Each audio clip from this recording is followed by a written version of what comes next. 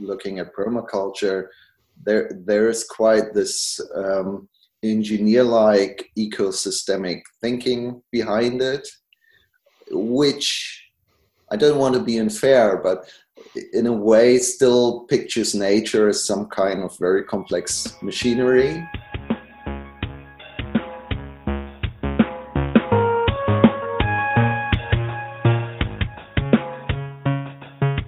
Greetings and welcome to the Making Permaculture Stronger podcast. I'm your host, Dan Palmer, and this is episode number 10, in which I am incredibly excited to bring you a conversation with Jascha Rohr, who, along with his partner Sonja, heads up the Institute for Participatory Design, which is based in Germany. I recorded this podcast on 20th of February 2018. And I'm really pumped to be tapping into the wealth of knowledge around healthy process, around generative process that Jascha and Sonja have been developing for quite some years. And to hear about Jascha's, how he got into permaculture, his experiences, and then what he's been part of in terms of developing what they call the field process model, which I think has so much value to offer to the cutting edge of permaculture's evolution of its own self-understanding of the design process, which is at its core. I'll get right into it. I really hope you enjoy, and I'll check in with you again at the end. So here I am, delighted to be speaking with Jascha Rohr. It's currently early morning in Germany, and yeah. I'm so excited to have you join me for this episode. Thank you. Thank you, Dan. Thank you very much. It's a pleasure hearing from Australia, and somehow it fits into maybe my personal generative process, because I went, as I told to you, I went to Australia, I think 14 years ago to do my permaculture diploma. I was a student then for philosophy and sociology, and I was really interested in how design sustainable environments. I got to learn about permaculture in England, in London, where I did my permaculture education, and went for 3 or 4 months to Australia and visited projects, did some woofing, all this kind of stuff. And when I came back, I founded the Permaculture Academy in Germany, because at that time in Germany, there was only a loose association. There was no educational program on permaculture. And I was quite impressed by what the UK had offered me, and I was thinking this is something we have to have in Germany as well. What year was this? What year did you start the permaculture? Now here's the thing: I'm a chronological dyslexic, and I can't remember like dates and stuff. I can sort of tell you what happened at that time, but I can't tell you the date. I think it was 2002. Okay, yeah, I was going to say a very rough ballpark, just so I can get my bearings. Okay, so roughly somewhere around 2002, you've learned about permaculture, you've done some study, you've been to Australia, and you come back to Germany, and you start you say it was the Permaculture Institute? Academy. It was called. Academy. Okay, great. So maybe we can. We had an association, and this association was called the Permaculture Institute. Okay. But it was a sort of association, and I was solely focused on. I wanted to provide good education. I wanted to provide a good educational program for the people in Germany, because my vision was we really need professional designers. That was my intention. I wasn't so much into all the kind of lifestyle around permaculture.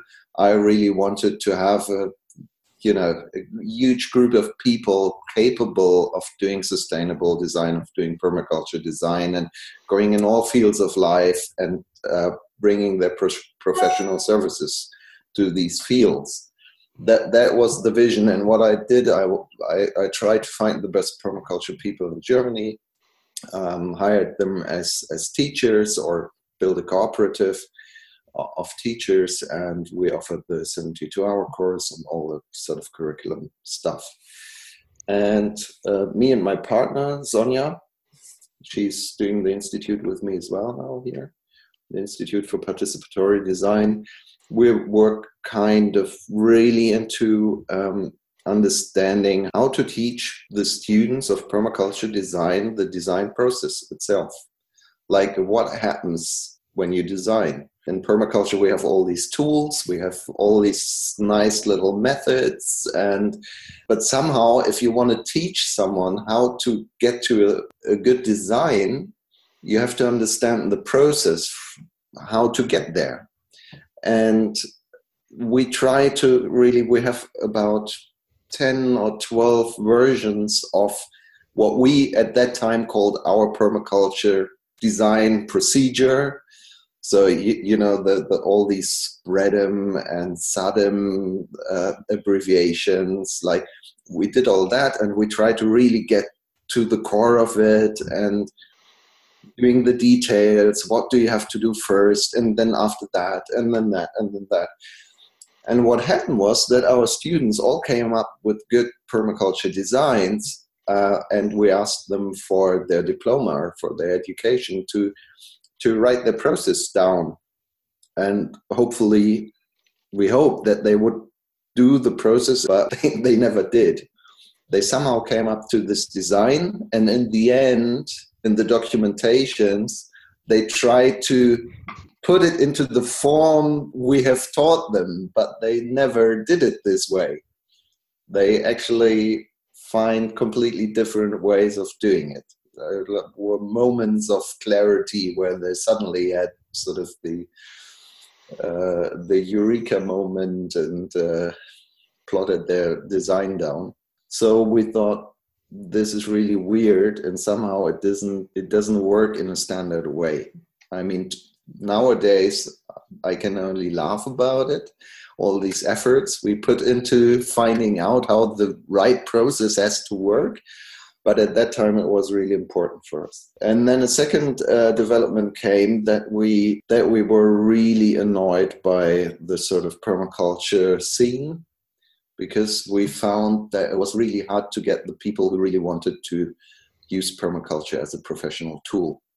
And we had many people who were very much into the lifestyle, but weren't so much interested in really becoming professional designers. And then I had to quit my university, or I quit the university. I did my philosophy master's, and I had to provide for a family. And I found out that the Permaculture Academy could not do that at that time.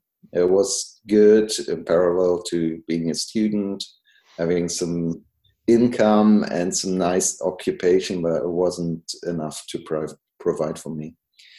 So Sonia's and my idea was to found the Institute of Participatory Design, because our idea was we have something like a Trojan horse, sort of a vehicle which sounds very academic, maybe a little bit sort of dry or boring, even like an institute. And we try to do more or less the same stuff as in permaculture design, but we try to sort of directly focus on sort of the mainstream society and going to rural areas, going to the cities, working in all kinds of fields with all kinds of people, which not necessarily have a sort of hippie, green lifestyle background, which we have too, and we love it, but for our intention to sort of get this thing really going in society, we felt it was a problem. And so we founded the Institute of Participatory Design. We did a lot of work with Christopher Lang-Sander and pattern language. That was for some years our main focus, to understand processes. We more and more came up with the understanding, okay, generative process doesn't work like, it's not a management task. There's more to it. There has to be some understanding of generative flow, of chance, of chaos, creativity, and good innovative ideas for sustainable design. It's not something you, as Christopher Alexander would say, you can produce, but you have to generate it, like the omelette example. Yeah, you can't build an omelette, you have to generate it. Yeah, just to help listeners key into what you're saying. I've been writing a series of blog posts introducing and exploring Alexander's distinction between a generating process and what he called a fabricating process, which is what you're referring to. Sorry, go on. This is great. I'm loving this. No, was just sort of, we found through Alexander, that what we were trying was to find a way to fabricate permaculture design by trying to find the right procedures of a design process. And so with this knowledge, or with what we learned from Alexander, we found this completely different look on the design process and how to deal with it. And I always was fascinated by the core model by Bill Mollison and the whole pattern understanding. And so one time I was sitting in I don't know, what's it called? I don't know. It's if you have a construction site, you have these wagons. Here in Germany, a lot of sort of people live in these things sometimes. If they have a sort of left alternative lifestyle, they make them really nice and cozy, like tiny houses, and live in them. So I have one of them in the woods where I read and write.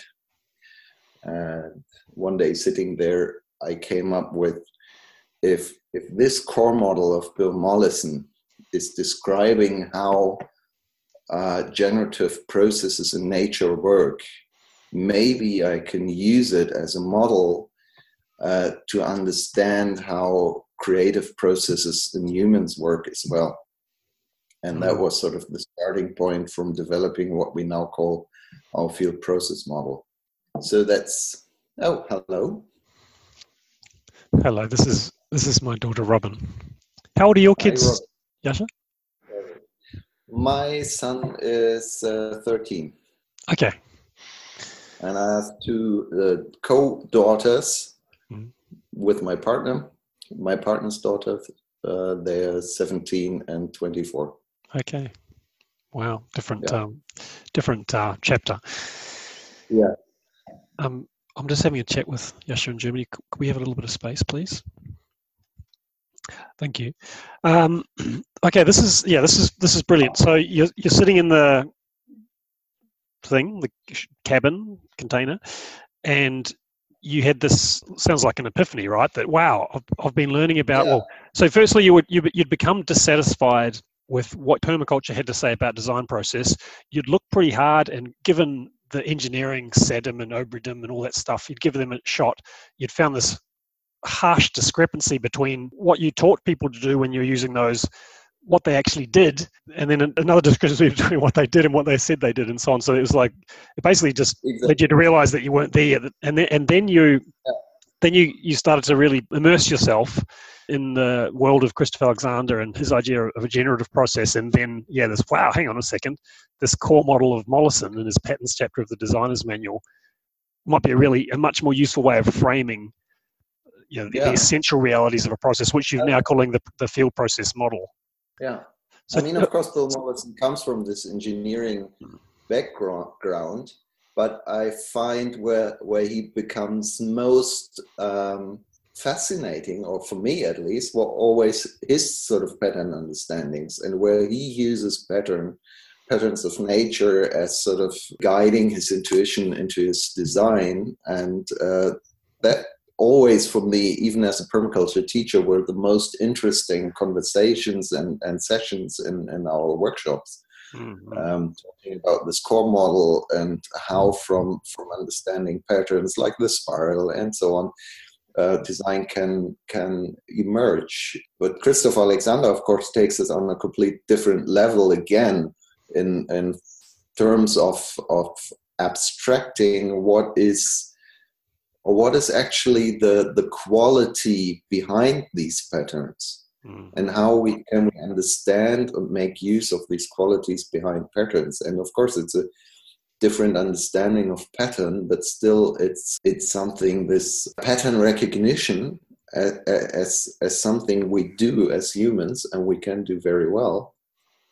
We had this tour with David Holmgren through Germany many years ago. And I was fascinated by how he looked at the landscape and was just reading it all the time, these patterns. My background is more as a philosopher. I studied sociology, and I was always interested in how can we actually, as humans and as groups of humans with different backgrounds, find good designs and solutions for the challenges we face, and what is the patterning of how people interact, how they make meaning and bring sense into what they experience, and how do they from there on get to a point where they become creative, collectively creative, and find solutions. Like these patterns, they were the most to interest me, and still are. I mean, I think it's a mystery. I mean, it's the most interesting part for me. What we've done in terms of design, of course, our institute, we are basically a collaborative design agency, something like that. And for the last 10 years, we have really made an effort, Sonia and I, to prove that these kinds of approaches work in more or less every corner of society, with more or less every thematic background or on every subject. Like Sonia is a landscape architect and a city planner, so we did a lot of city planning projects, but we also did something like school development, mobility development. We worked with associations, with companies, so more or less in every field. And we worked with people who couldn't read and write. We worked with disabled people. We worked with sort of all kinds of milieus of society, just to again and again make this proof to ourselves that this approach works, and that there are actually patterns, and that these patterns don't depend on, for example, the education of the people you work with. Fantastic. One thing I just wanted to say, and just see if you felt the same way, is when I started reading Christopher Alexander, I was struck by the fact that at one level he was asking the same question that permaculture asks, which is, what would it mean to mimic nature?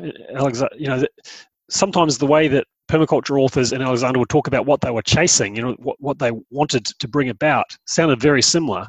But then the next step, which was, how are we going to, what's the process that's going to get us from where we're heading to where we can taste as possible this more beautiful world that's lush and abundant and fits in with nature.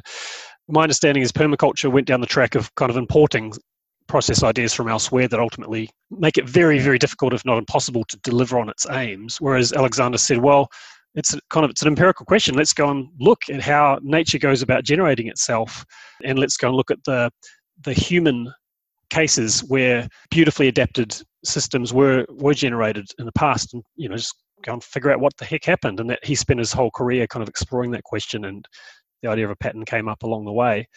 Is that your understanding? I've kind of permaculture and Christopher Alexander kind of aiming for the same thing in general terms, but yeah.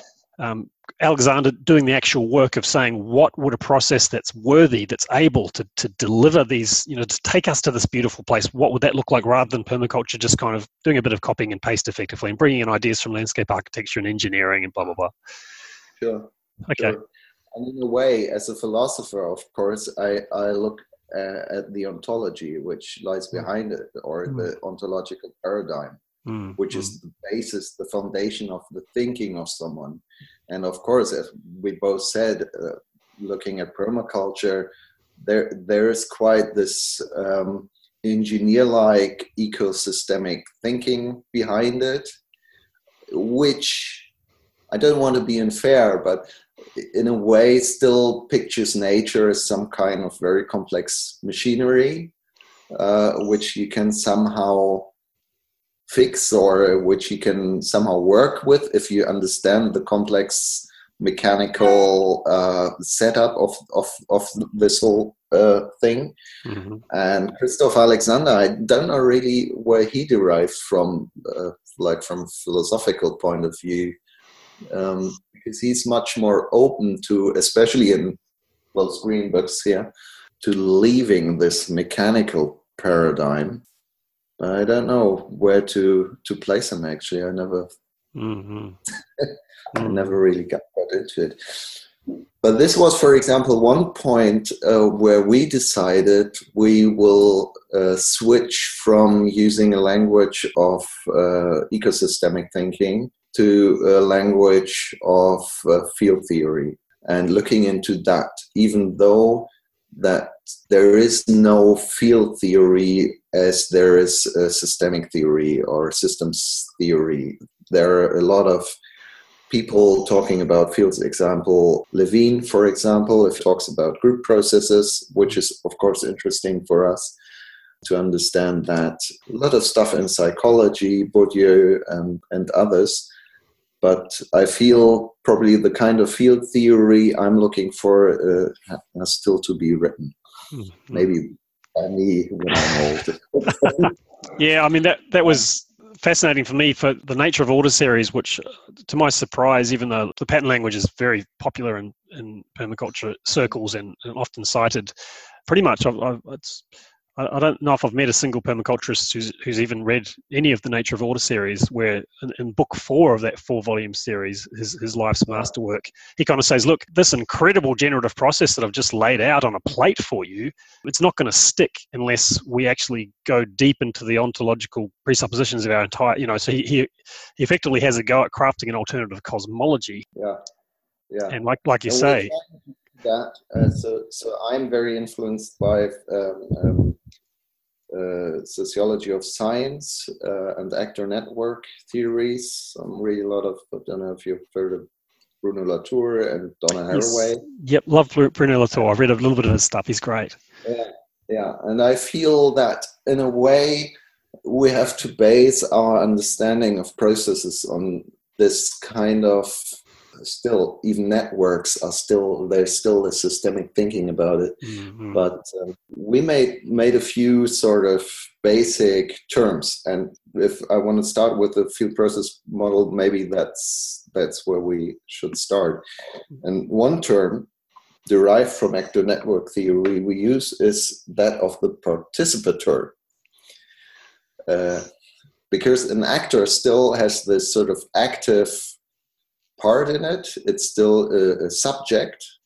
Yeah. So, and we were thinking, what can we find? We need, so the smallest particles of our system should be not subjects and objects. It should be something new, which is both or neither. Mm-hmm. And we coined the term participators, deriving from the actor network theory, but saying, like, every element we work with is participating in a situation, and that's why there are participators. But they participate in completely different ways to the situation. So this cup of coffee is a participator, and I'm a participator, and you're a participator, and if either of us would leave the situation, it will be a different situation. It would be a different constellation of the field, we would call it, in which we work. So that's the second thing, and that's why the model is called that way, is process and fields. We think it's the same. It's two words to describe the same thing from a different angle. The process is describing it from a sort of dynamic chronological point of view. It's sort of the dynamic view of a field, and the field is sort of the frozen state of a process. So that's why we call it field process. And we think to understand design processes, especially participatory design process or generative design process, we have to understand this field in its dynamics, in its movement as a process, and we have to understand Alexander would call it forces, we call it participators, which constitute the field or the process and which interact. And we have to understand the dynamics and the interaction of these elements of the field which are relevant to the project we're doing at the moment, or to the design process at the moment. And we make a distinction between process and procedure. That's quite important for us. The process is the whole dynamics, and the procedure is what we as humans plan or implement to work with the process. So we make this distinction because often in literature, process procedure is used as a sort of same thing. We say, no, the process is happening always and everywhere. It's just there. And we can interact with it, we can dance with it, or we can even manipulate it, which we wouldn't recommend. But that's the procedure. That's our procedure. Like we have a start point, an end point where we want to have a result. And in between, we do something, hopefully a generative sort of design process. But that's the procedure, and we plan it. Great. And is what sometimes happens where people equate procedures and process. They kind of think, yeah, the procedure is the sequence of steps, and it starts when we say, and it does this when we say.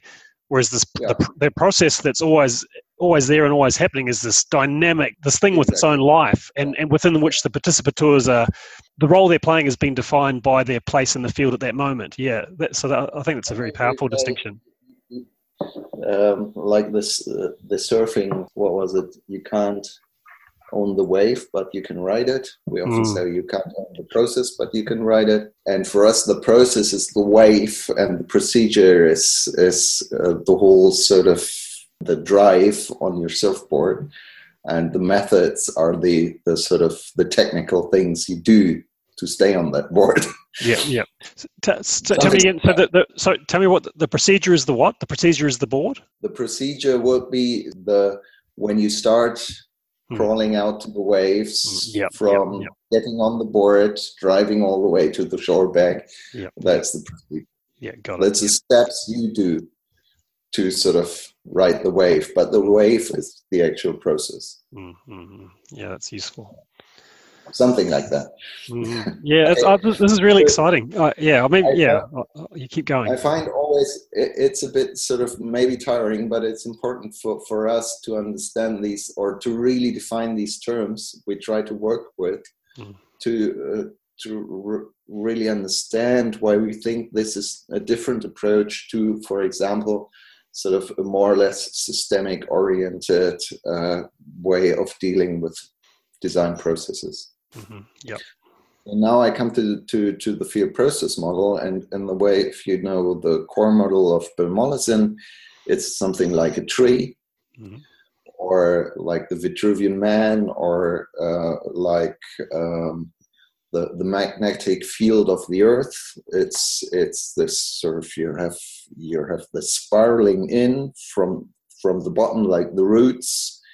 To the stem, you have the stem, then you have the branches where everything sort of flowers and blossoms at the top, and this is basically the three steps of of Bill Mollison's core model.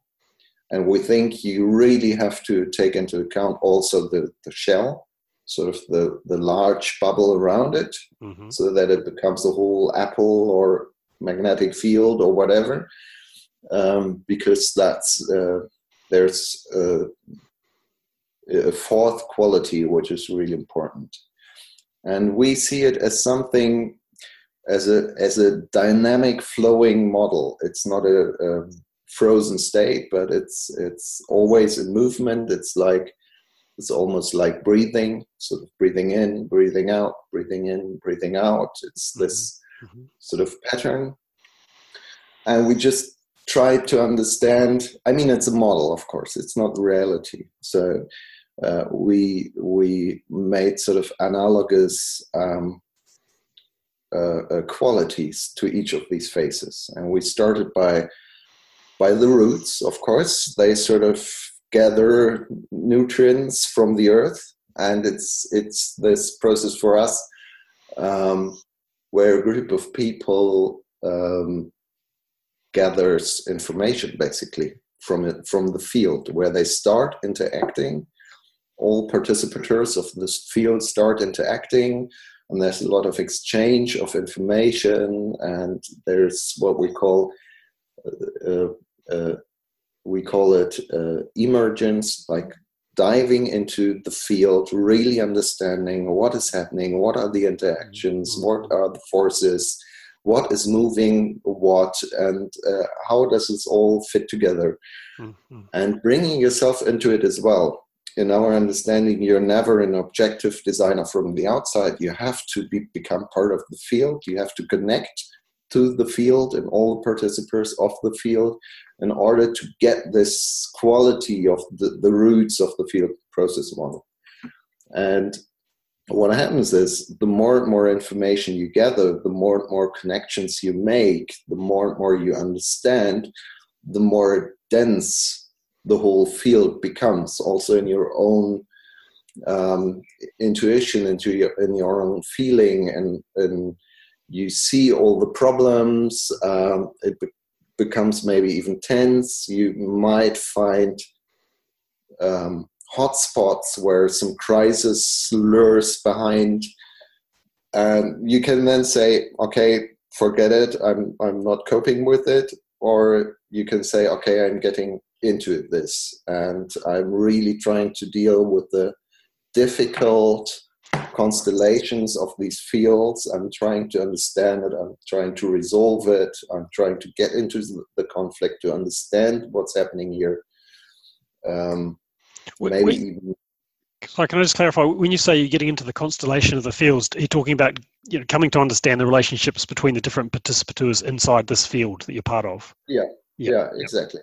Yep. So basically, compared to classical permaculture design, if you make a design for a farm, a permaculture farm, for example, it means like understanding the soil, the weather, the microclimate, the people working here, the ecological factors, the animals, sort of everything which is a force in this field, which needs to be understood in their relations to each other in order to make an informed design about it.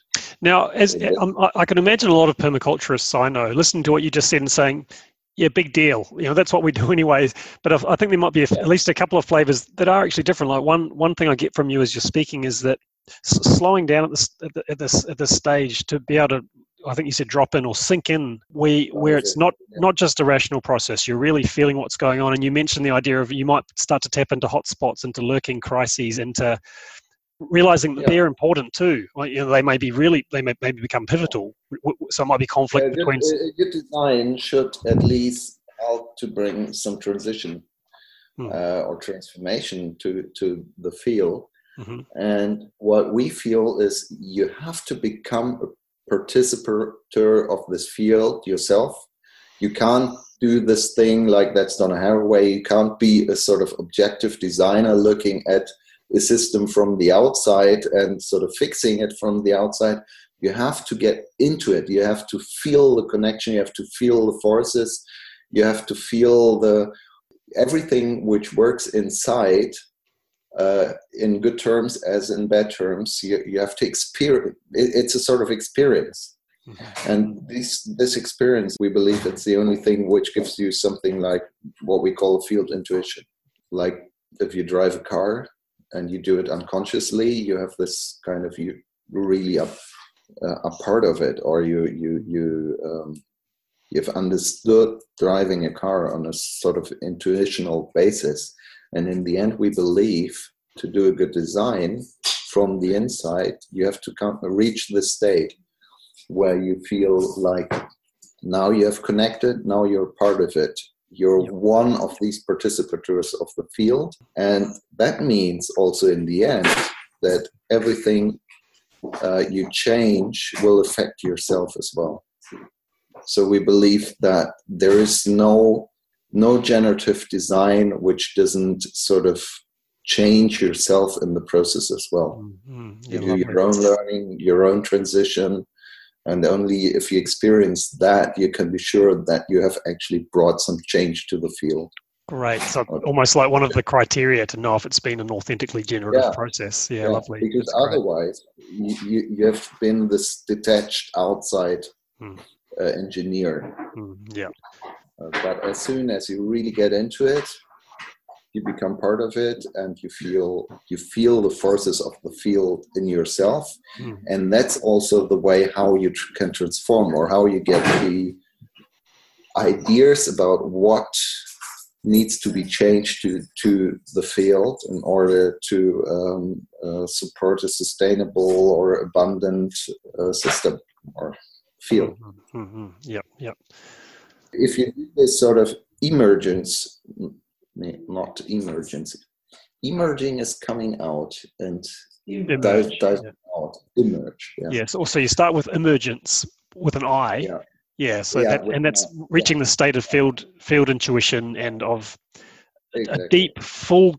All of you is plugged in. You kind of you're asking with your whole being, what's going on here? What's going on here? Because there's always something going on, and I want to know what's going on here. Okay. The thing is, I called it the when in Germany the first internet flat lines became available, I called it the flat line to the field. You really have to be connected, and not just in the moment, but constantly. Yeah, and you can't fake it, right? Once you're there, you're there, and there's probably not much point continuing until you're there, until you cross the line, and you're a participant tour. You feel it personally, and you feel it as a group. That's an experience we always make. Like sometimes it takes really, really long, this phase and this quality to get into it, but then suddenly it really makes not click, but it just you feel it. You know, now you're connected, now you're part of it, and now you can actually start interacting. Because before you are connected, you can just sort of make outside suggestions, but you're not acting from within. But what usually happens is, if you are connected, you of course notice or experience all the sort of flaws of this field, or the points where there are barriers, or where things don't work the way they should. And this brings you to sort of this really dense point of the stem of the field process model, or we call the crisis, or the transformation phase, which more or less is the same. Crisis means to make a decision, and at least in German, the word crisis comes from the background of medicine. It's where a patient either dies or becomes healthy again from an influenza, for example. That's the point of crisis. It's a point of decision. Like, you either go that way or you go that way. And if you've made this decision, there's no going back. That's the crisis, from the sort of quality point of view. And of course, this crisis brings transformation. And that's the idea. Like, in the end, you have to reconfigure the field in a way that the rules which work in this field will change as well. Not just beyond the products, or this, or like single things which happen in this in the field, but the rules, like how the field acts, how the dynamics of the field works, will change at this point. And that's the point where you change as well. If you're part of this field at that moment, you will change with it. And it can be a crisis between people. It can be figuring out some technical problems or whatever. And our understanding is that if you make this decision, you yourself or the group or everyone who participated in the process or everything, then usually you get this sort of this relief, and suddenly all this creative energy comes about and you start designing. And this is where because you have made a decision, and with this decision, suddenly a whole set of new possibilities and scenarios open up, and you have all these options, and you just start plotting them down, and you come into this emerging flow. Like, it's like a firework or branches blossoming or whatever. And this is sort of the 3 stages you have also in the core model of Bill Mollison. And the first years we only worked with them. And then we noticed, we have these great workshops and we do this work and we have all these great designs and ideas how to do them. But the most important thing is really to implement them and to cultivate what the new ideas are. And so we developed the fourth quality, which is sort of if you want, the leaves falling down in autumn back to the soil. It's the longest process and it really takes time to implement everything you designed into your field, into your project. Okay, and then I find it really important to just point to, of course, if you make a narrative out of it, if you tell the story of this field process model and the qualities as I've done it, you take these 4 stages of quality in a row, like 1, 2, 3, 4. But in a real generative process, that doesn't have to happen this way. Yes, I was going to ask about that. Yeah. More like in an atom, there is a sort of possibility that in the beginning, you're more likely to be at this sort of root level, but you can flip, or participators can be at different stages at the same time. Yasha, I'm sorry to interrupt. My 4-year-old is having a unusually significant breakdown in the next room. I might just go and see if I can usefully participate. Is that all right if I come back in like a minute or two? Thank you.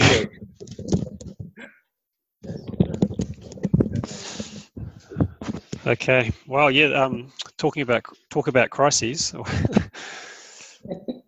Yes. I just noticed I'm not that used to speaking freely about this whole thing in English, but it's good practice. Awesome. Well, yeah, and you're doing a wonderful job. Yeah, no, that was great, and of course I'll be able to link to that wonderful article you wrote, which covers I think most of the ground. I don't know how much it covered that kind of fourth layer, the leaves falling to the ground. One thing I wanted to ask you about there was, so emergence with the eye, you're reaching the state of field intuition and becoming a participatory in the word we use quite a lot at the moment in this stage is also resonance. Resonance, okay, yep. So achieving a sort of a state of resonance with the field. Yeah. And then starting to hone in on barriers, blocks, following your feeling, conflict, and then coming to this decision point, this crisis point, transformation point. And then as you move through that, the stem, things open out, and you said you move into designing, so you're starting to flesh out some possibilities. So, and then you talked about the leaves as the implementation, but I wanted to ask about, is it the case for most projects you're going to be moving through all 4 phases many times, or? Well, as I said, it's a model to understand for us. First, there are 4 qualities. Yes. And these 4 qualities are important. And of course, if we plan something, if we develop a procedure, we think, where will these qualities most likely happen in the procedure? Got it. And as a thumb of rule, of course, they follow this 1, 2, 3, 4 pattern, but they don't have to. Yes. And if we are facilitating a design process, we're constantly checking what is happening at the moment. Yes. Do we reach a point of crisis, or is this about implementation, or is this about generating new ideas, or do we have to get back to understand and connect and getting more into resonance again because we've lost it? So we're constantly flicking through these 4 qualities. You said sometimes different participators might be expressing one quality might be stronger than another for this participator and a different ratio for someone else. And would it be true that even for each participator, like for yourself or some another person involved in the process, that they can be in a few different places at the same time as well? I mean, I guess you tend to, your center of gravity tends to be somewhere. Exactly. Exactly. That's the point. There's a sort of a higher chance of being at some point than the other. And of course, I feel that all these four qualities are always there. Yes. But for us as facilitators of these processes, I mean, that's basically what we do, is we facilitate these design process. It's very important to understand where everyone is at the moment and what the process as the wave, the process suggests, and where we are in sort of in comparison to the process, to the wave. Yes. And what would we sort of the best thing to do now? Like, the goal would be always to reach this quality of generativity, which means that basically not we, but the process suggests the quality we should work in at the moment. Yes. It's the process. It's not us as the facilitators saying, yep. Okay, and now we have some brainstorming of ideas.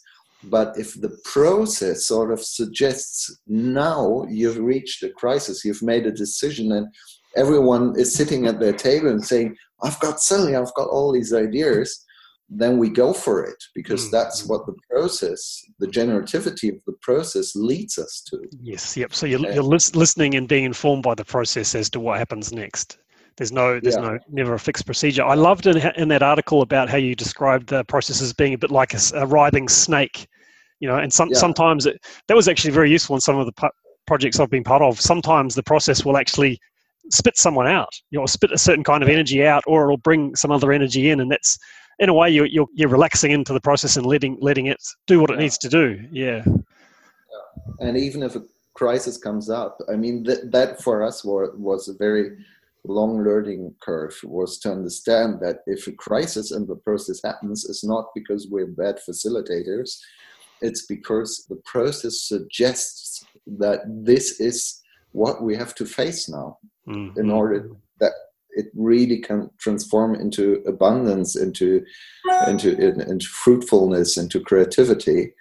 We will not reach that point if we don't face sort of the black spots, the conflicts, the barriers to the process. Yeah, that's lovely. To me, part of what you're talking about and what I've read in Christopher Alexander, it's kind of like a paradox or an enigma in some ways, in the sense that it's through he describes them as the tensions, finding the conflicting forces and going into them and using those as clues. And you kind of, as you move through those, you actually start to feel the system expressing its potential. And that's like those moments of crisis, they mark the pathway to beauty, to the, because some people can say, oh, that's a bit negative, you're just focusing on, on these kind of unpleasant things, but it turns out that those can be the pathway to the most pleasant outcomes. And I love them. Yes. Yep. I'm this sort of, maybe there are different characters as well, more adapt to one or the other quality. And I like being the analysis and the resonance and getting in touch with everything and connecting. But when I start feeling the pressure, when I start, this is now getting really dense, or we hit something no one wants to face, no one wants to talk about, or whatever. I mean, it can even be finance. There's not enough resources to do what we really want to do. All these can lead to crisis. And if I feel that, I get really excited. Yeah, now it's happening. You wake up. You wake up at that point. That's because great. I know through all the processes we've done, I know that if you really face this and get deep into it, you get out of it as well. Always. I've never experienced anything else. There's a lot of trust in generative process in me nowadays, because I know if we really face this crisis, and if we're really honest with each other and really look into all these problems and address them, we'll get out of it. We'll get out of it many good ideas, like it's really this emerging quality of wow, and now I have all these ideas and all these possibilities and new perspectives which open up, and this is it's so great. So if I feel we're moving towards crisis, I already expect sort of what will come after the crisis, and this is like an orgasm. I have to have this, so I'm getting into this crisis. no matter what. Yeah, yeah. That's fantastic. And One question is I can feel the lovely positive energy in you as you speak about that. Is that I imagine that as you worked more on this, it was pretty hard to stop a presence to these qualities you're talking about, and this kind of leaking out into the rest of your life, right? Because what you're talking about, it would apply into being part of a family, or to whatever. yeah, and that's something we struggled quite a lot with, because you really have to step out of the fields as well. If your project is ended, you have to let loose and let go of all these connections and energies and forces pulling on you, and really get out of it and get back to your own life. But of course, my own life looks like this pretty much as well. Like everything, if it's in our institute, if we have a change process here or some conflict or whatever, of course, you're constantly in this connecting, getting into resonance, working with it, transforming it, being someone else in the end, having new ideas, and then starting implementing it. And it's a constant cycle. That's how I feel it at the moment, how I live with it. Mm-hmm. And of course, there are points where you can break it, where you can really step out of it and it doesn't work anymore. And this is something I'm working on at the moment quite a lot, because I feel in between these four qualities, there are always sort of breaking points. Like, for example, if you don't have the courage to step into the crisis, you'll stick in this resonance. And it's it can be nice and cozy, because, hey, we're all connected, and yeah, we have some problems, but we don't face them. It'll work out the way it is. And you stick in your routines and all this kind of stuff. You will never get into real transformative, emergent ideas. You don't get there, because you don't have the courage to really face your fears, face the problems, be it financial, material. Doesn't have to be on this sort of emotional side. It can be very concrete and tangible barriers and problems to your project. But if you don't face them, if you resign, if you don't have courage, you don't get into this channel, into this hot pipe and hot spot in the center. Yeah, which means you stagnate. You can't adapt and stay alive. And one thing I wanted to ask you was, inside that emergence space that the process tends to start with, doesn't have to. It'd be good to hear about, because I know that important. One thing that you're doing there is, well, a quote comes to mind from Alexander saying that it's extremely hard to help people tell you what they want, and yeah, what you've learned about that process of helping people, or finding out what the intention is here. Like, do you have is there any particular words or anything you do in particular, or you just sort of follow your feeling as you're getting into resonance? Well, as you said, there's nothing mysterious about it. It's a little bit what permaculture people do anyway. It's the whole phase of observe, and get into connection. Like really, really connect to what you observe, not just observe it from the outside, but understand what is happening, what is making this kind of field work and the way it does.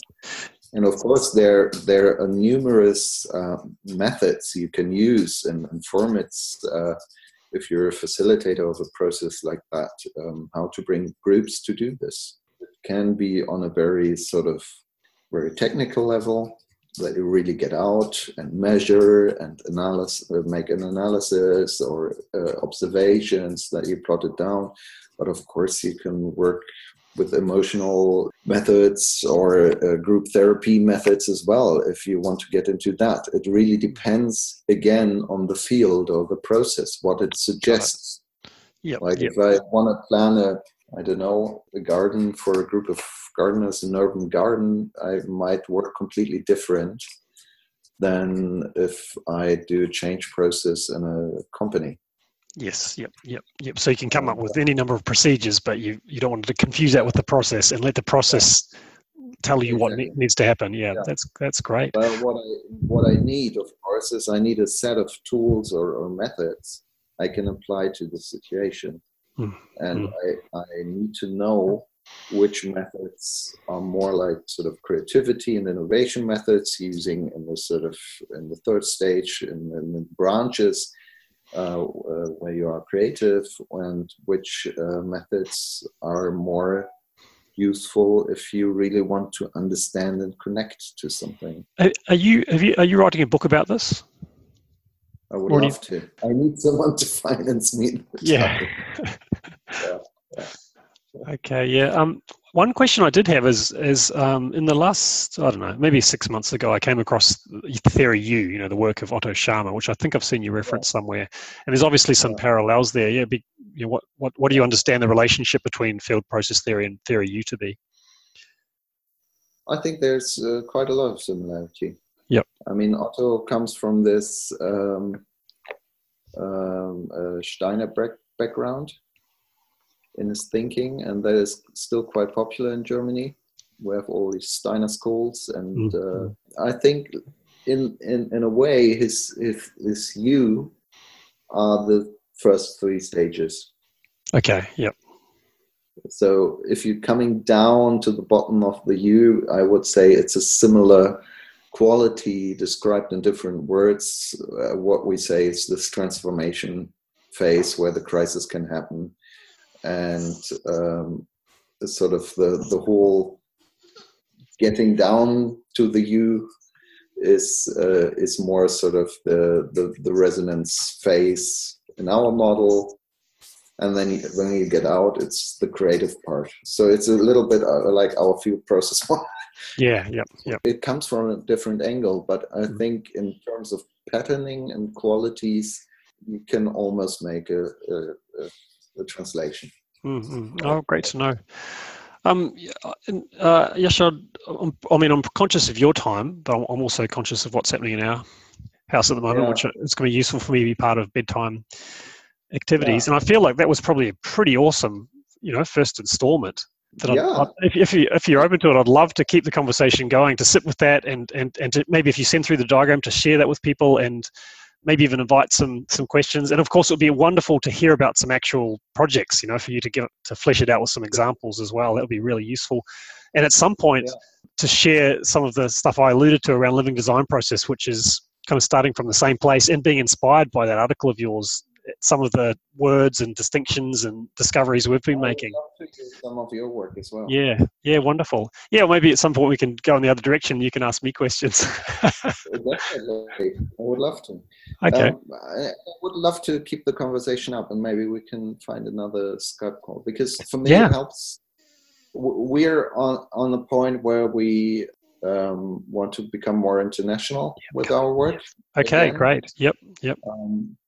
And I would actually love to at least write more articles, also in English, maybe even a book sometime.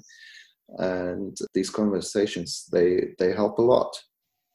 And I would also love, maybe in a couple of years, 2 or 3 years, to make come to Australia. I was hoping you'd say that. Make a teaching tour or something. Yeah. We can make some trouble together. Yeah, we could certainly talk about that and be part of that. Also in New Zealand, because the community around this kind of stuff is slowly growing. And in a couple of years, I think there'll be a lot more awareness and hunger for this kind of thing. So yeah, great. Oh yeah, let's maybe stay in touch and check in again in a week or two. Yeah, and go from there. Good. Fantastic. Great. All right. Thanks a lot. Regards to Sonia, and thanks for your time. Yeah. We'll talk again soon. You want to say bye? Evening with your family. Will do. See you later. Bye. She looks happy again. Yeah, that's right. Crisis resolved. Yeah. Bye. See you. Bye. Wow, what a conversation. I sure hope you found that as stimulating as I did, in terms of kind of prompting or opening new vistas and realms of possibility in terms of the design processes that you're involved in your life. The idea of basing design process in a field as opposed to an ecosystemic background. These powerful, profound concepts like the idea of a participateur, the idea of reaching field resonance or field intuition, sinking deeply into what's going on in the field, that distinction between a procedure and a process, I'm already finding that very useful. That idea that the crisis, which I looked up in English, and in English also refers to a big decision, including the moment at which a patient either dies or comes back to life. And the idea that rather than these crises or conflicts or blockages or pinch points or tensions or whatever you want to call them being distractions from a healthy generative process, the right ones being part of the very pathway through which a generative process has to travel to get to the possibility of transformation, of actualizing potential and helping the system step forward. I'll stop trying to digest by sharing my train of thoughts out loud and leave you to do it in your own special way. If you've got any comments for Making Permaculture Stronger for that community, or you want to send me a message, head over to makingpermaculturestronger.net, where you'll find a whole bunch of stuff in this genre, exploring permaculture design process and generally shaking things up a little bit and trying to help permaculture lift its game. I thank you for listening. I look forward to catching you in future episodes, and I'll see you later.